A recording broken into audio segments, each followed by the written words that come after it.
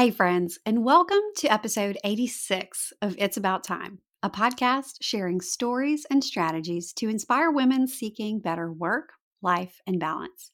I'm your host, time management coach, Anna Dearmon Kornick, and today's episode is the second part in a three-part series all about putting things off, doing things later, and getting around to it at some point. Procrastination. Procrastination is one of the most frequently requested topics. And because I found so much while digging into the subject, I decided to split up what could be one huge episode into three easily digestible parts. Last week in episode 85, I shared 5 things you should know about procrastination. And if you haven't tuned into that one yet, you might want to press the pause button, hop over to episode 85, and then come back. Knowing those 5 things in episode 85 will really set the stage for what we're covering today in episode 86, which is why. Why exactly do we procrastinate and what can we do about it? So today, in part 2, we're talking about self-control and motivation and how they fit into the procrastination equation. I'll share 5 questions you should ask yourself whenever you feel like putting something off. You'll also learn 3 strategies for knocking something off your to-do list without even doing it. And yes, that is a real thing. And finally, I'll walk you through some of the most common reasons why we procrastinate and what to do next. And because I know you're probably making the most of your time and you're listening in the car while you're running errands or you're doing stuff around the house, it might be a little inconvenient for you to stop what you're doing and take notes. Don't worry. I got you covered. You can find all the details from this episode over in the show notes, including a list of those 5 questions we'll talk through, plus links to any of the resources I'll mention. Today's show notes can be found over at abouttimepodcast.com/85. And if you haven't yet, I encourage you to click that follow button to be notified as soon as new episodes go live. And if you like what you hear, I'd be so grateful for your review. Your reviews play a huge role in helping others find It's About Time in the search results, which helps us spread the message of banning busy as a badge of honor. All right, it's about time we get started, so let's get this show on the road. You're listening to It's About Time, a podcast about work, life, and balance. Around here, we believe that busy is not a badge of honor. Your host, Anna Dearmon Kornick, is here to share tips and strategies to help you make the most of your time. Listen in on real conversations and success stories to find out how other go-getters are getting things done. If you're ready to step away from the overwhelm and spend your time on what matters most, then you're in the right place. Here's your host, time management coach, Anna Dearmon Kornick. Why do we procrastinate? I'm going to cut to the chase. In a nutshell, we procrastinate when negative factors outweigh our self-control and motivation. I'm going to say that one more time. We procrastinate when negative factors outweigh our self-control and motivation. Okay, so imagine a scale, not the flat kind you step on in the bathroom, but a balanced scale, like the scales of justice, with a little basket situation on each side that tips based on which side is heavier. Okay, so you know what I'm talking about, right? You can picture this. So my little girl, Camilla, actually got a really cute scale like this in a recent Lovevery play kit.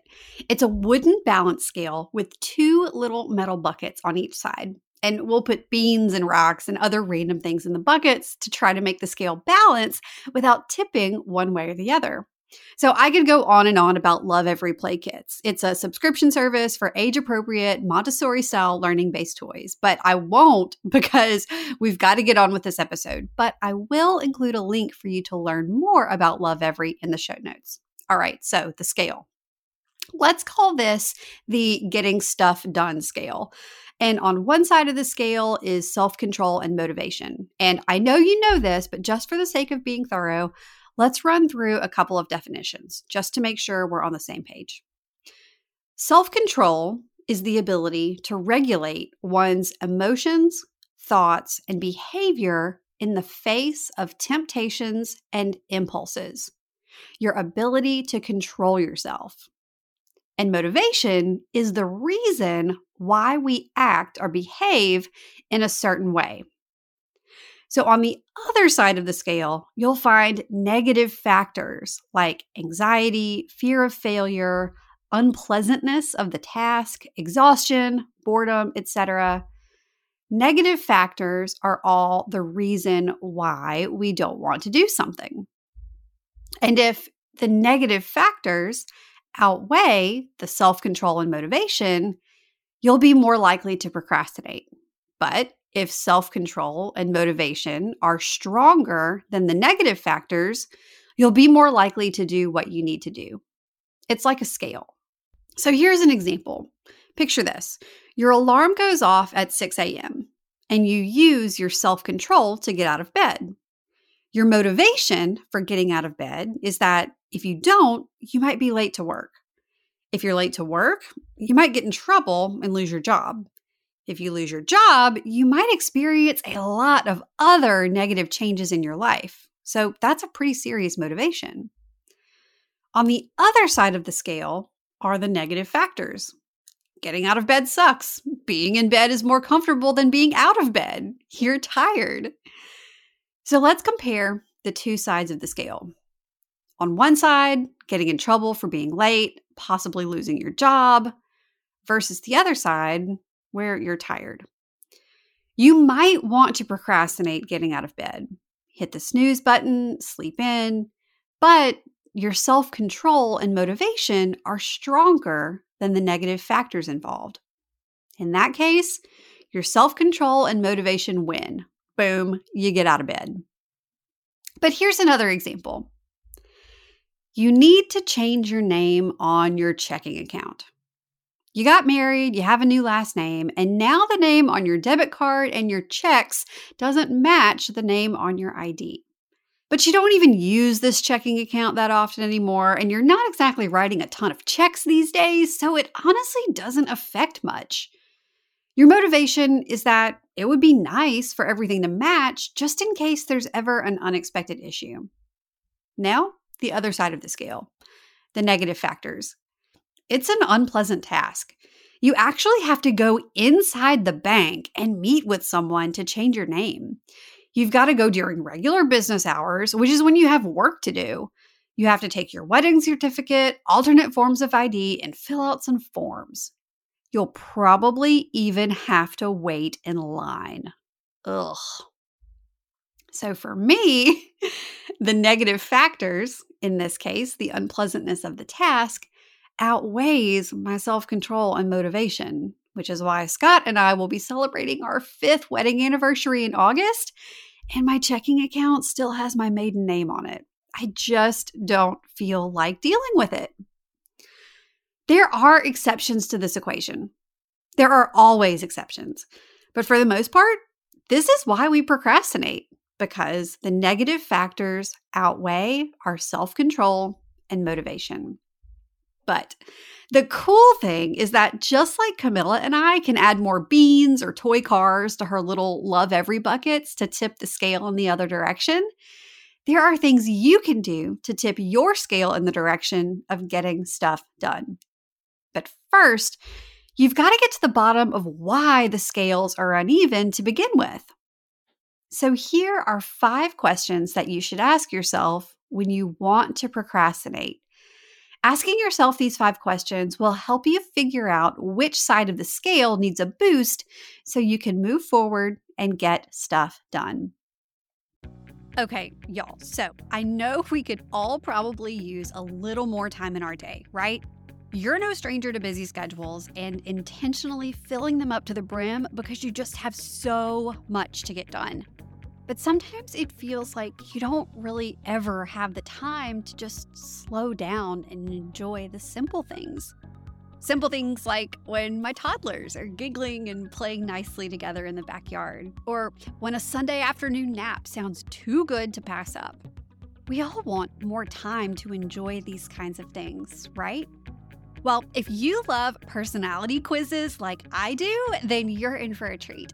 In my new quiz, which you can take for free at annadkornick.com/quiz, I'm helping you uncover what it will take to get you from chaos to calm, to finally feel like you have space in your days. I know it can feel downright frustrating to keep using the same old time management strategies that just don't seem to work for you. You've got the planners, the calendars, the apps. You're doing all the things, but you still feel like you have no time. And that's because you need time management strategies that work for your personality and your life. In my 10 plus years working in crisis communications and chaos management, and all the time I've spent with my clients, I've learned that everyone has their own needs. And knowing what those needs are can really help you discover the best approach to planning your days. Knowing yourself can help you ease up busy schedules and find more calm and clarity in your week. Do you want to know how to get there? To have more breathing room in your days? Let's figure out your time management personality type so you can uncover exactly what you need to do to feel more productive, less stressed, and more balanced. You can take the quiz at annadkornick.com/quiz, and I'll make sure to link to the quiz in our show notes. All right, on with the show. And while I'm walking you through each of these 5 questions, I want you to think about something that you're currently procrastinating.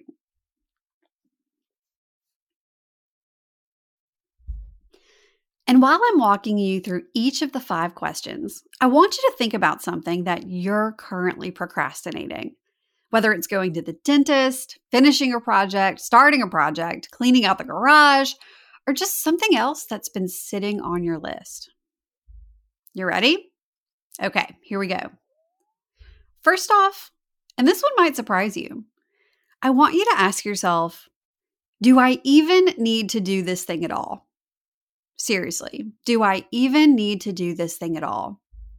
Whenever I work with time management coaching clients to pare down their overwhelming to-do lists, I like to start by having them do a total brain dump, getting everything out of their heads and on paper. Honestly, I prefer to call it a mind sweep. The word brain dump just irks me, so mind sweep, getting everything out of their heads, sweeping the cobwebs out of their heads, and getting it on paper. Then, after everything is on paper, we go through the list and slash 10%. 10%.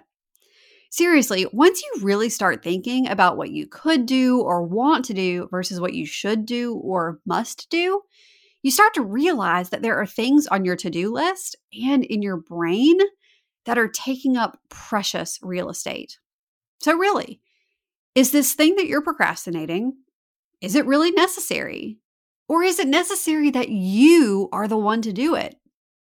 Instead, is it something that you could eliminate, automate, or delegate? Can you eliminate it altogether by removing it from your list, never to worry about it again? Is it possible that this thing that you're procrastinating isn't something that needs to be done at all? Maybe you've been procrastinating organizing all of your appliance user manuals, those little booklets that come with your stand mixer, your washing machine, your vacuum cleaner, whatever. You have this idea that you're going to put them in a binder in clear sleeve protectors in alphabetical order. How about this instead? Just don't. In fact, throw them all away or recycle them. You know what I mean? It's not uncommon for us to feel bad for putting something off that doesn't even really need to be done at all. These days, nearly all users' manuals can be found on the manufacturer's website in PDF form. Toss the paper manuals and your dreams of organizing them. It's just not necessary. And I know that this is kind of a specific example, but you catch my drift. If it doesn't need to be done, just don't do it. There's enough on our plates that actually has to be done. So if you can't eliminate it altogether, can you automate it? Automate it by putting it in a system, a template, or a checklist. And automation doesn't have to be complicated. If you find yourself procrastinating paying bills because it's boring and you hate looking at your bank account balance, can you set yourself up for auto draft? If you procrastinate adding to your emergency savings fund, can you automate a monthly bank transfer? If you're procrastinating creating a proposal for a potential client, could you create a template for your proposal so in the future, all you have to do is copy, paste, and customize?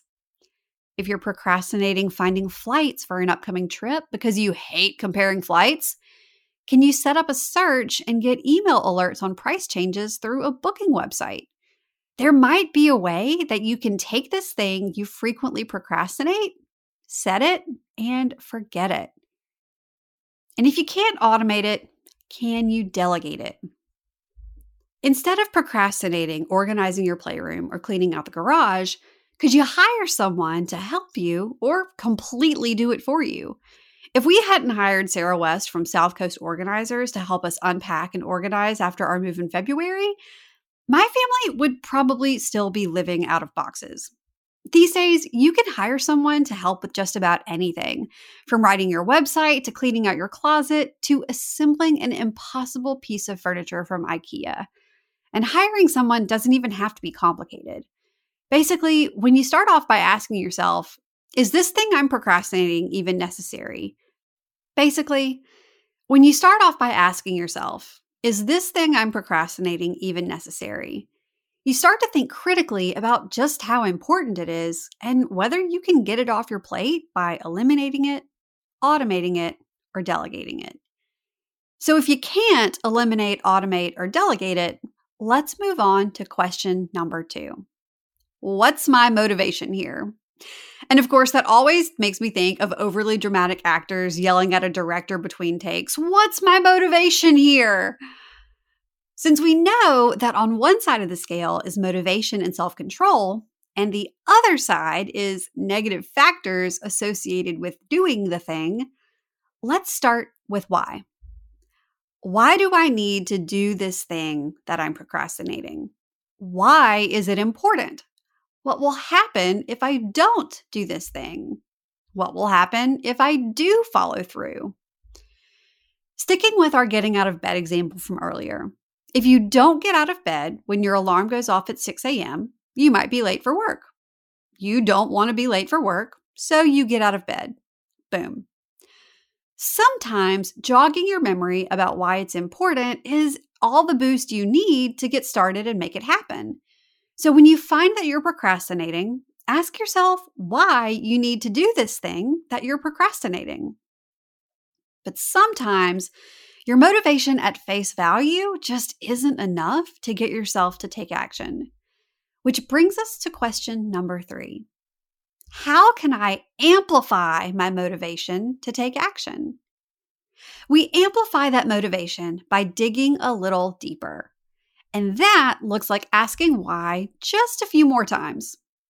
So just like our example from earlier about getting up when your alarm goes off, you're motivated to get out of bed so you're not late for work. But it's not that big of a deal if I'm late for work just this once, right? It'll be fine. Well, being late for work has some pretty dire consequences when you dig a little deeper, like this.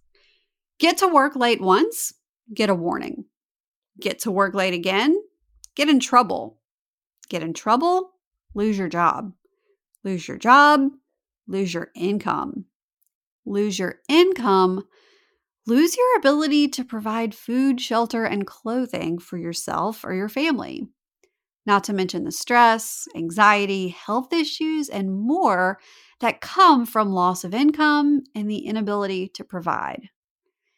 Getting to work late once could turn into a total disaster.